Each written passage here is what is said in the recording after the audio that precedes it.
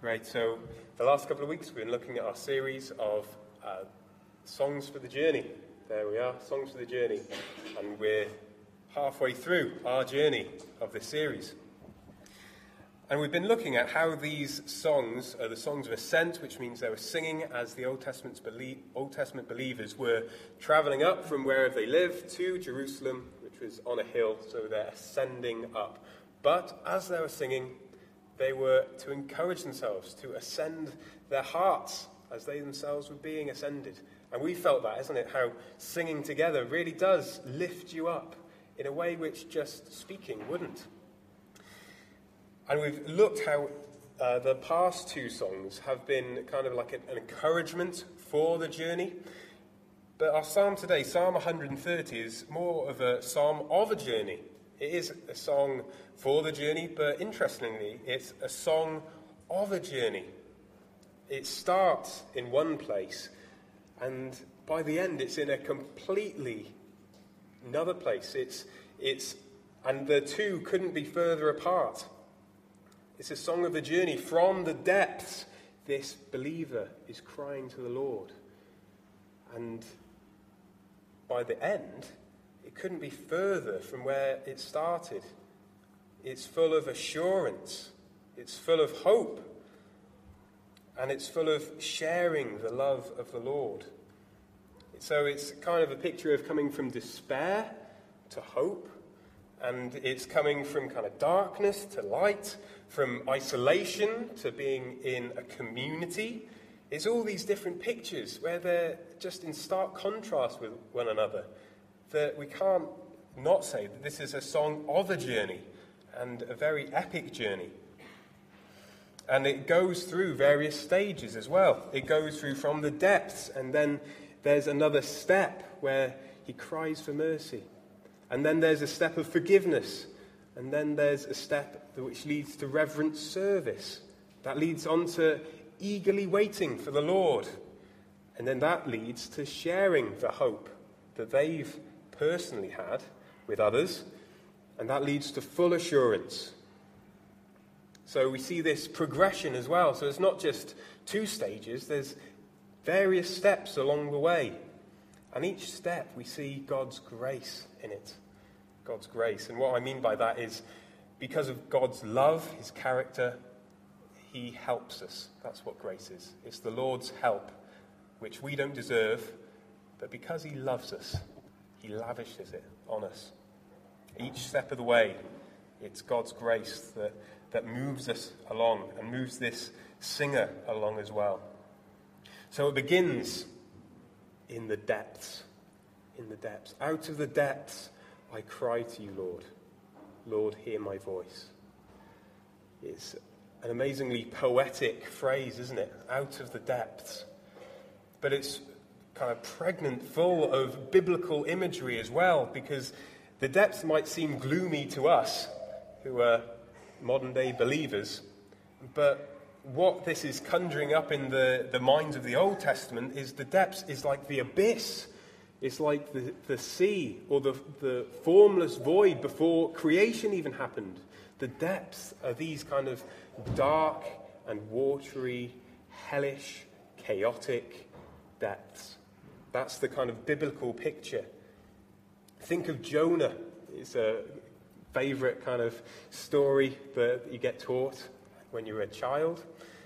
And Jonah ran away from the Lord. He got given a task to go and preach to Nineveh.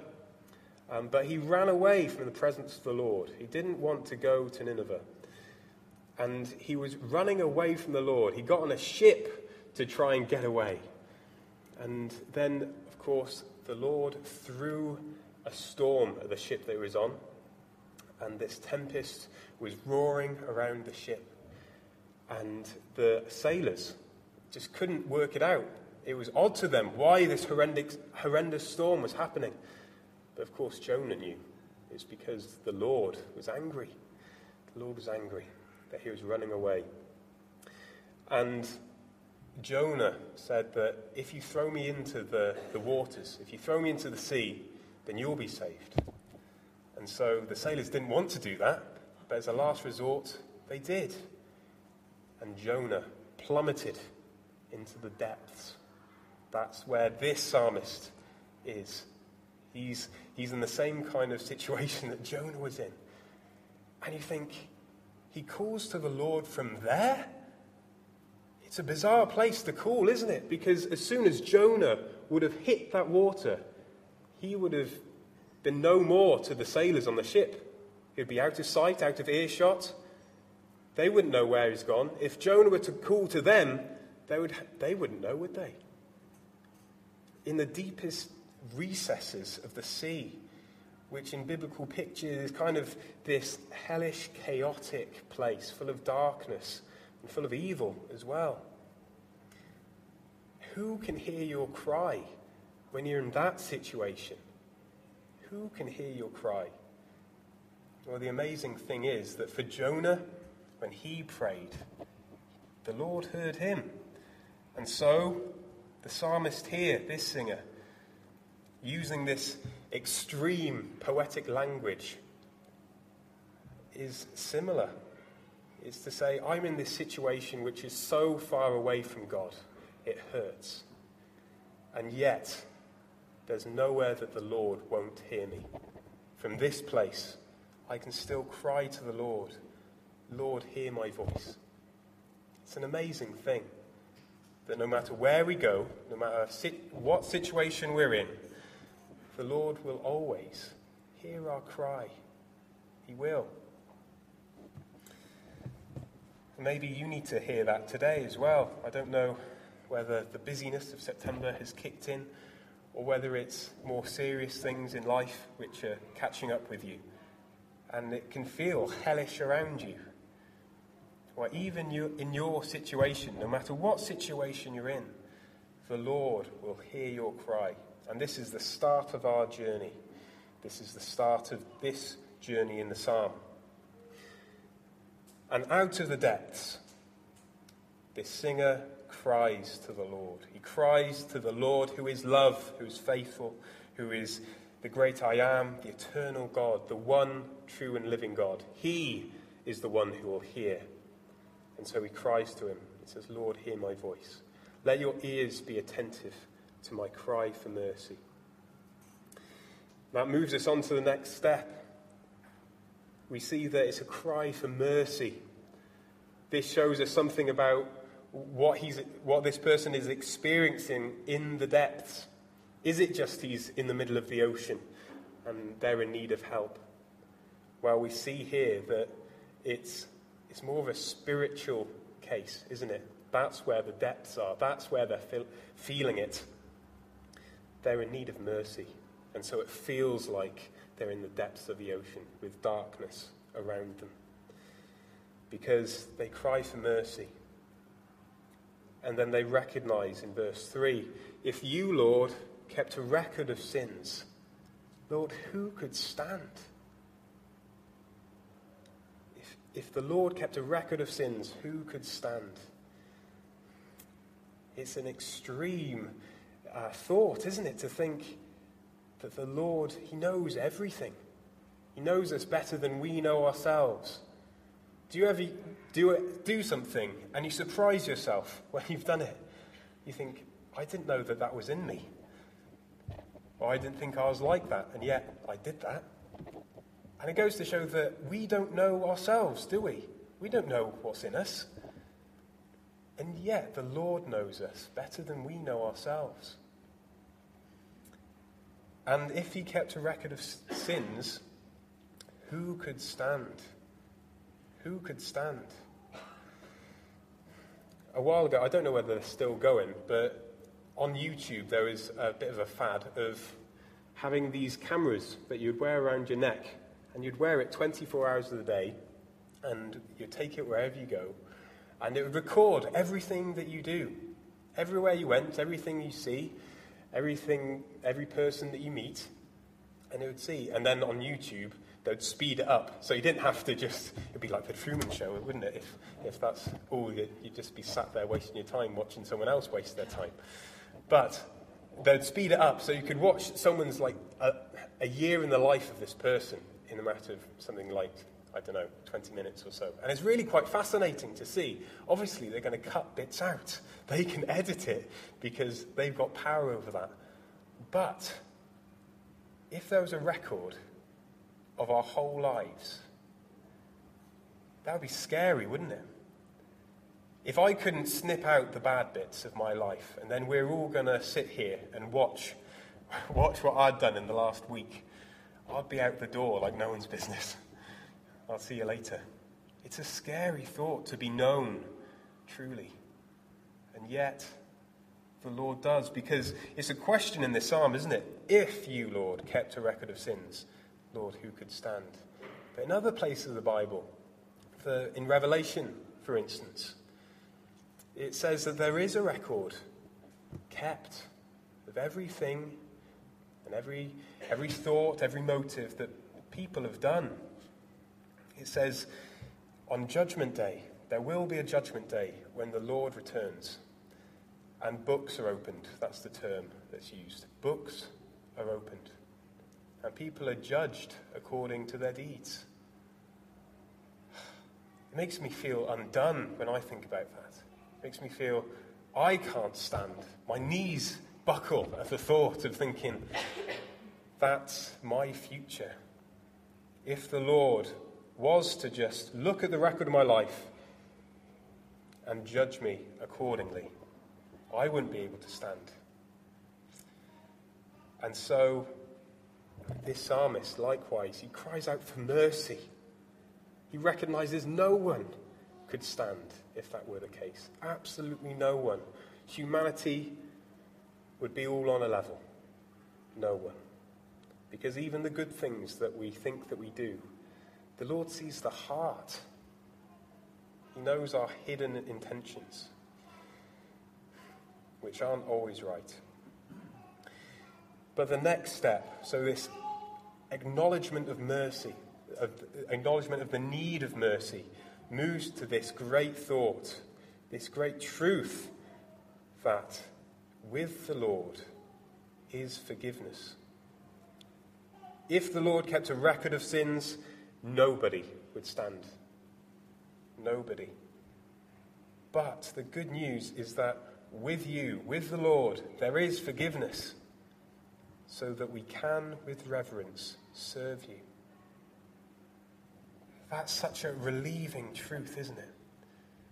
And this psalmist, when he's feeling like he's surrounded with chaos, with this burden of guilt maybe, of the wrong things that he's done, when he's confronted with the holiness of the living God, and he thinks, I cannot stand, I need mercy.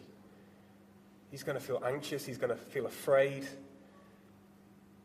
And what a relief it will be when he says to himself, or says to the Lord, but with you there is forgiveness. There is forgiveness. Although my sins are like scarlet, although I'm stained with all the wrong things that I've done, there is forgiveness. It's as if the slate can be wiped clean. You can be received into the presence of the Lord. You can stand because there is forgiveness with the Lord. Going back to the passage in Revelation, when the books are opened, amazingly, another book is opened. Another book is opened, as well as all the other books. And that one book is called the Book of the Lamb. The Book of the Lamb. Or the Book of Life is referred to as well. And these are written, all the names who have been bought by the blood of the Lamb of God. That is to say that they are forgiven because of Jesus Christ, who is called the Lamb of God, because he was killed for sinners. He was killed so that people can be taken out of the book which condemns them, and that they can be written into the book of life, where they're saved, where they're forgiven, and where there's relief, where there's life. So what a relief. That's a giant step, isn't it?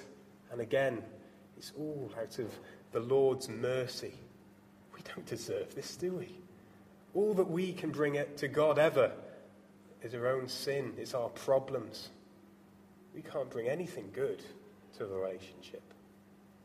But it's all on the Lord's part. It's all out of his goodness that he reaches down to us. He says, have my son for your sins.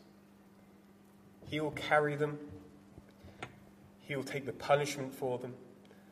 And you can be written into his book and have life in him. You can be forgiven as if you had done nothing wrong. It's not just forgiven in a sense of the slate is wiped clean so you can mess it up again. It's an ongoing forgiveness. It's like a fountain which is always bringing forth more and more forgiveness. So the mercy is there every day because we need it every day. And it shows just how good the Lord is, doesn't it? But every day he's for you, constant, loving you. And this shows us the next step as well, because forgiveness leads on to something. You're not just saved into a limbo of kind of nothingness, of just doing whatever you want. The good news is that you're saved, you're forgiven into a life with the Lord. It's not that the Lord brings you out to the depths to send you away from him again. He brings you out to the depths for us to be with him, amazingly. So in verse 4 it says, but with you there is forgiveness, what a relief, so that we can, with reverence, serve you. This is what we're forgiven for. In some translations it says, so that we can fear you. It's the fear of the Lord. And that's the beginning of wisdom. But it seems like quite an outdated term, doesn't it, to say fear of the Lord? Isn't that for dusty old churches with people, with men in dresses preaching in the pulpit? Well, it's actually a very useful term to think of the fear of the Lord. Because however much fear we had of judgment before, when we felt condemned, when we cried out for mercy, we're to be more fearful, if anything, once we're forgiven. But it's transformed into a different kind of fear. So it's no longer fear of judgment, but it's an awe. It's singing, how wonderful, how marvelous is this love. It's that fear of, can this be true? How awesome is this God? It's full of reverence and respect to say, you would do this for me? It's that kind of reverence, this fear of the Lord. And it's reverent service as well. We're forgiven to serve the Lord.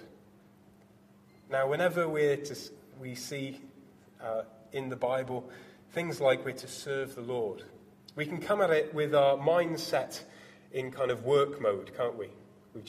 Most of us, I suppose, have been working during the week.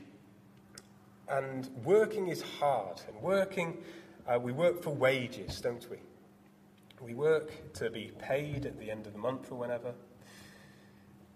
And when we read, we're to serve the Lord, we're forgiven so that we can serve this. Is this just the case of the Lord being this big business manager who thought it'd be a good idea to buy some servants for himself to do his bidding? It's quite an ugly picture of God, isn't it?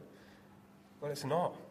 It's not like that at all, because we've seen, first and foremost, how the Lord has served us, how he has given everything for us.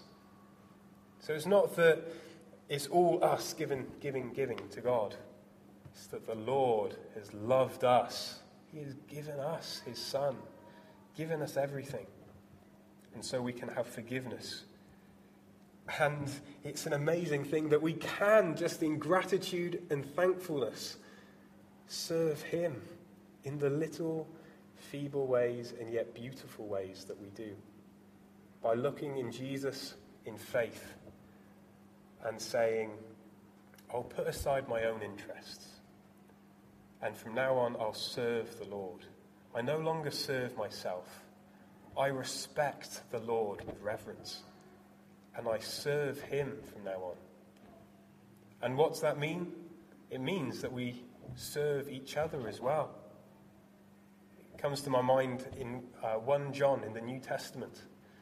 If we say that we love God but we hate our brother, then we lie, because we can't see God and we say we love him, and yet we can see our brothers and sisters in Christ. So we should love each other.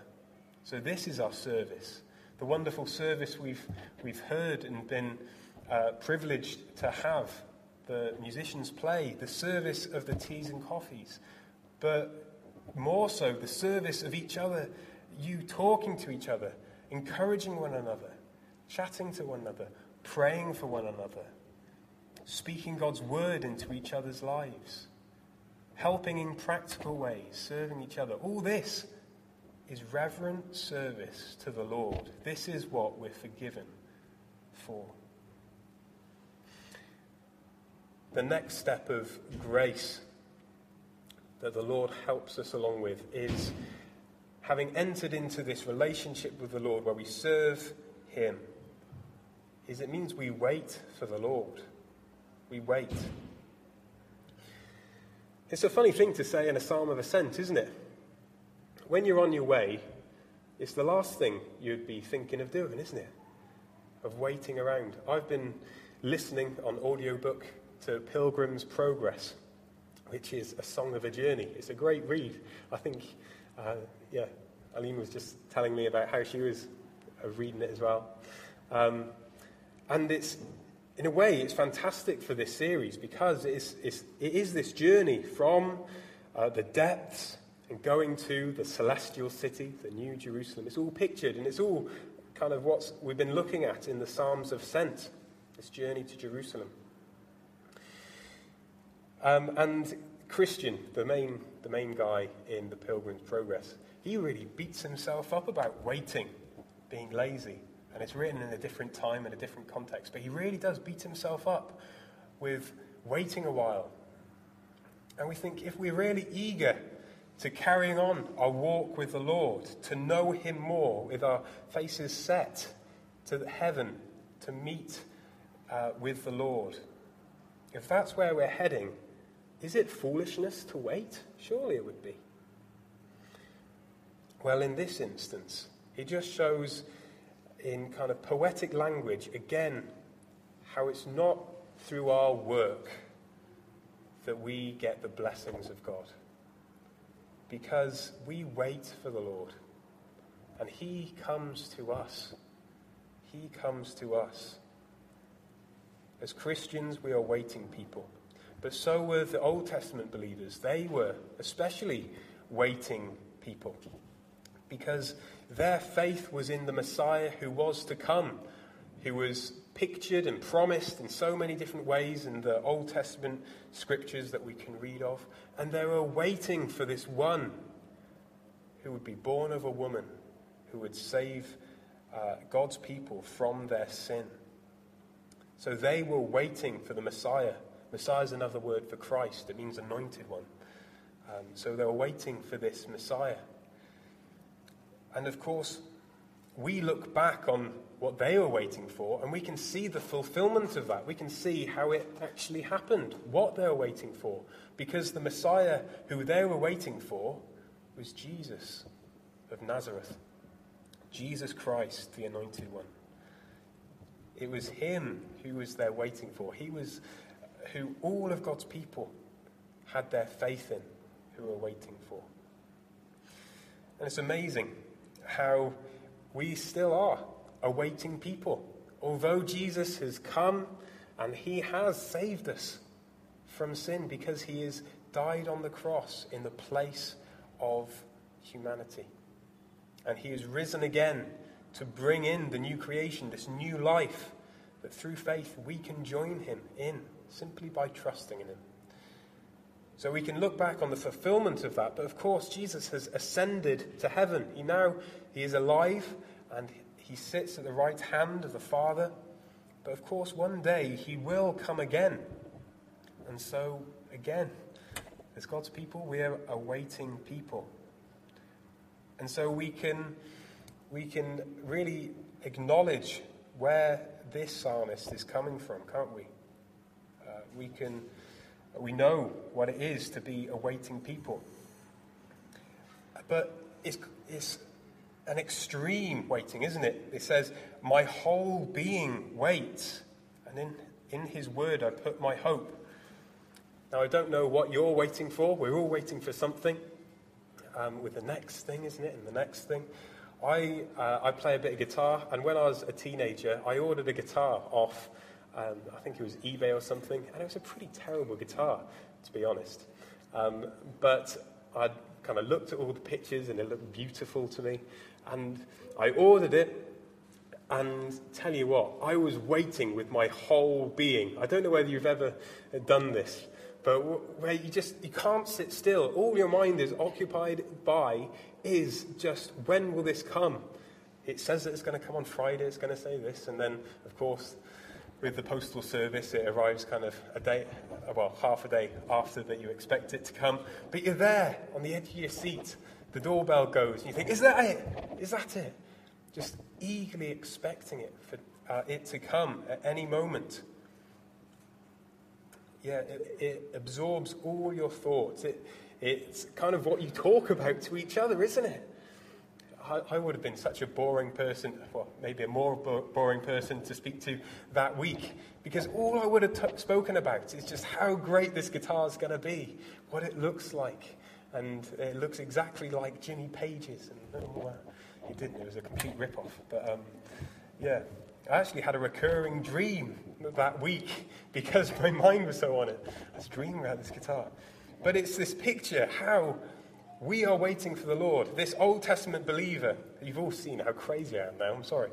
But it shows how obsessed this Old Testament believer was looking forward to the promised Messiah, this one who would redeem God's people.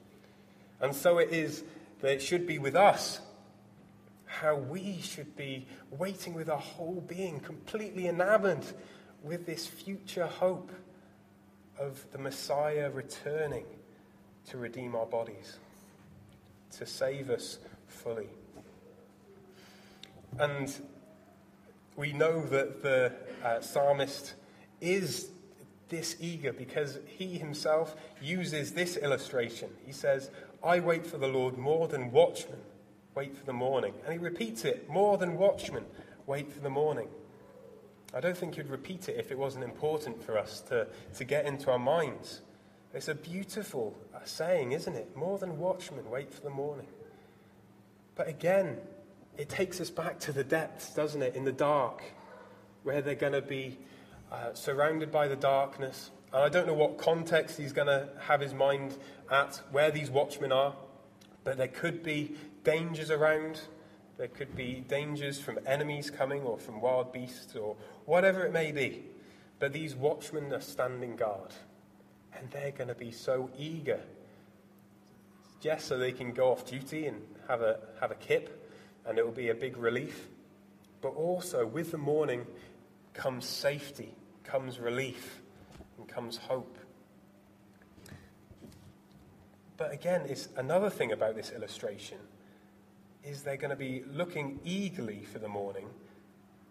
But it's interesting how he uses an illustration that is certain and it's set at an appointed time. How the watchmen aren't going to be umming and ahhing about whether the morning is going to come this time. Whether this is just night's going to stretch on for eternity. Of course, the watchmen, they know the morning will come. The morning will come. And so it's not an empty hope, but it's a full and certain hope. So it's a very apt image that this psalmist uses to encourage us. And so the psalmist says that we are awaiting people. We are awaiting people. And the next step of grace is how, after eagerly waiting, having this life, you want to share it with others. It spreads from a personal faith to spreading out to the connections that you have with people around you. And in this instance, it goes from just one individual to a nation.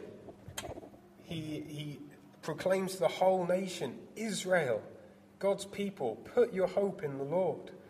It's like I was saying about me chatting nonsense about my guitar all the time. This singer, he goes from his personal individual faith to saying, Israel, all of God's people, put your hope in the Lord. And that should be the case, isn't it? There should be an overflowing thankfulness that comes out of our lives, that we don't have to tell people about Jesus. Have you ever thought about, you don't have to tell people about Jesus, but you get to tell people about Jesus. If you think about just how great the works that God has done for you, how constant his love is, then how his goodness is just always flowing into your life, it's going to spill out of your life, isn't it? In thankfulness, in gratitude, and in the conversations that we have day by day. Not as a burden, but out of reverent service. Part of it is going to be just chatting to people about the goodness of God in our lives. About our waiting for the Lord, eagerly expecting him. So it spreads out. And there's reasons as well for this in verse 7. For with the Lord is unfailing love, and with him is full redemption. And then the last verse, he himself will redeem Israel from all their sins. And this brings us to the climax, as it were, of this, where right from the depths we've come up to full assurance, where there's no longer isolation, no longer darkness, but there's only light and a view of God's beauty and goodness. Because you see that with the Lord there is unfailing love. You see, our love fails all the time, doesn't it? I know that mine certainly does. The things that I want to do, I don't do. The things that I know I shouldn't do, that's the very thing I often do. There's good things that I know that I should do, but I don't have the means to do it. There's things that I wish wouldn't be the case, but I don't have the resources to help with. But you see, the Lord has with him unfailing love, love that never fails. And also with him is full redemption. Full redemption. Redemption's a very Christian-y term, isn't it? And what it basically means is to be bought, to be redeemed. So if you have a voucher, I don't know, for one of the restaurants here, you can redeem it, and you could have the meal that's worth that voucher. It's getting your money's worth for whatever it is. So it's buying it back, the value of it. And with the Lord is full redemption. In those two words is complete and utter assurance. Because we can so easily lapse into thinking that Jesus helps us so far, and then we need to put in the rest. But that would say, with the Lord is half redemption, and we need to top it up. That's not the case. It says here, with the Lord is full redemption. Flowing out of this unfailing love is utter, complete purchase of our lives. That's what it means. And how is this? How is he to redeem his people? He himself will redeem Israel from all their sins. And again, it's so complete an assurance. Because the Lord isn't just this high and mighty medieval king figure who just dispenses with some stuff to buy his people back. He doesn't just fling a pouch of gold to buy some grotty slaves. He gives himself for us. He himself, the most precious thing. God the Father gave his most precious thing, his Son, for us.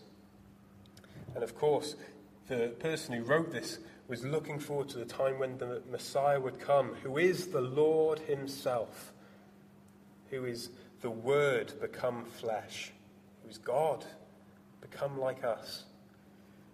And when he was born like us, he took our sins, the weight of the world's sins, onto him. And he was doing this for us. And he carried our sin to the cross, where he dealt with it, where he died for it. That was where the purchase was made. That was where he died, where his blood bought our lives.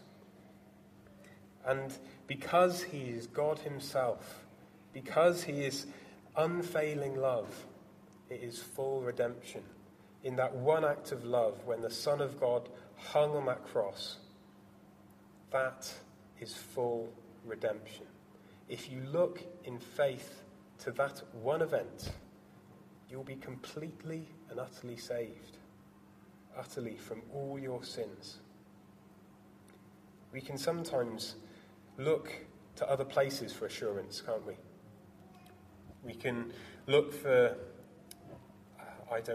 look to our works, look for the good things that we do, look for some kind of peace in our own heart. We can look inwardly at ourselves and look for assurance.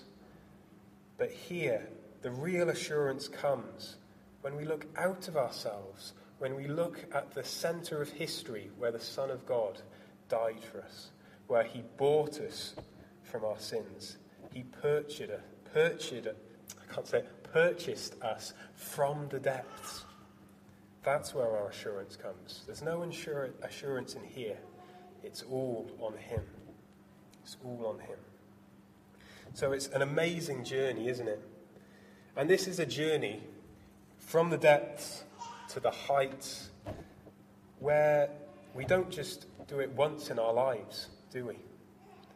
Because it does pattern becoming a Christian in a way where you are kind of away from God, out of his presence, and you need to cry to him for mercy, for forgiveness, all because of Jesus. And then you can have full assurance. But this isn't just a one-off thing at all, because time and time again, in so many different ways, we're going to feel like we're in the depths. We're constantly in need of the Lord's mercy. And we're constantly in need of looking back to the cross. That is where we're to wait until he comes again. So I wonder where you are on this journey, whether there's a particular position that you said, actually, that's where I am, and that's where I'd like to be heading. As I said, it's all God's grace. It's all God's help.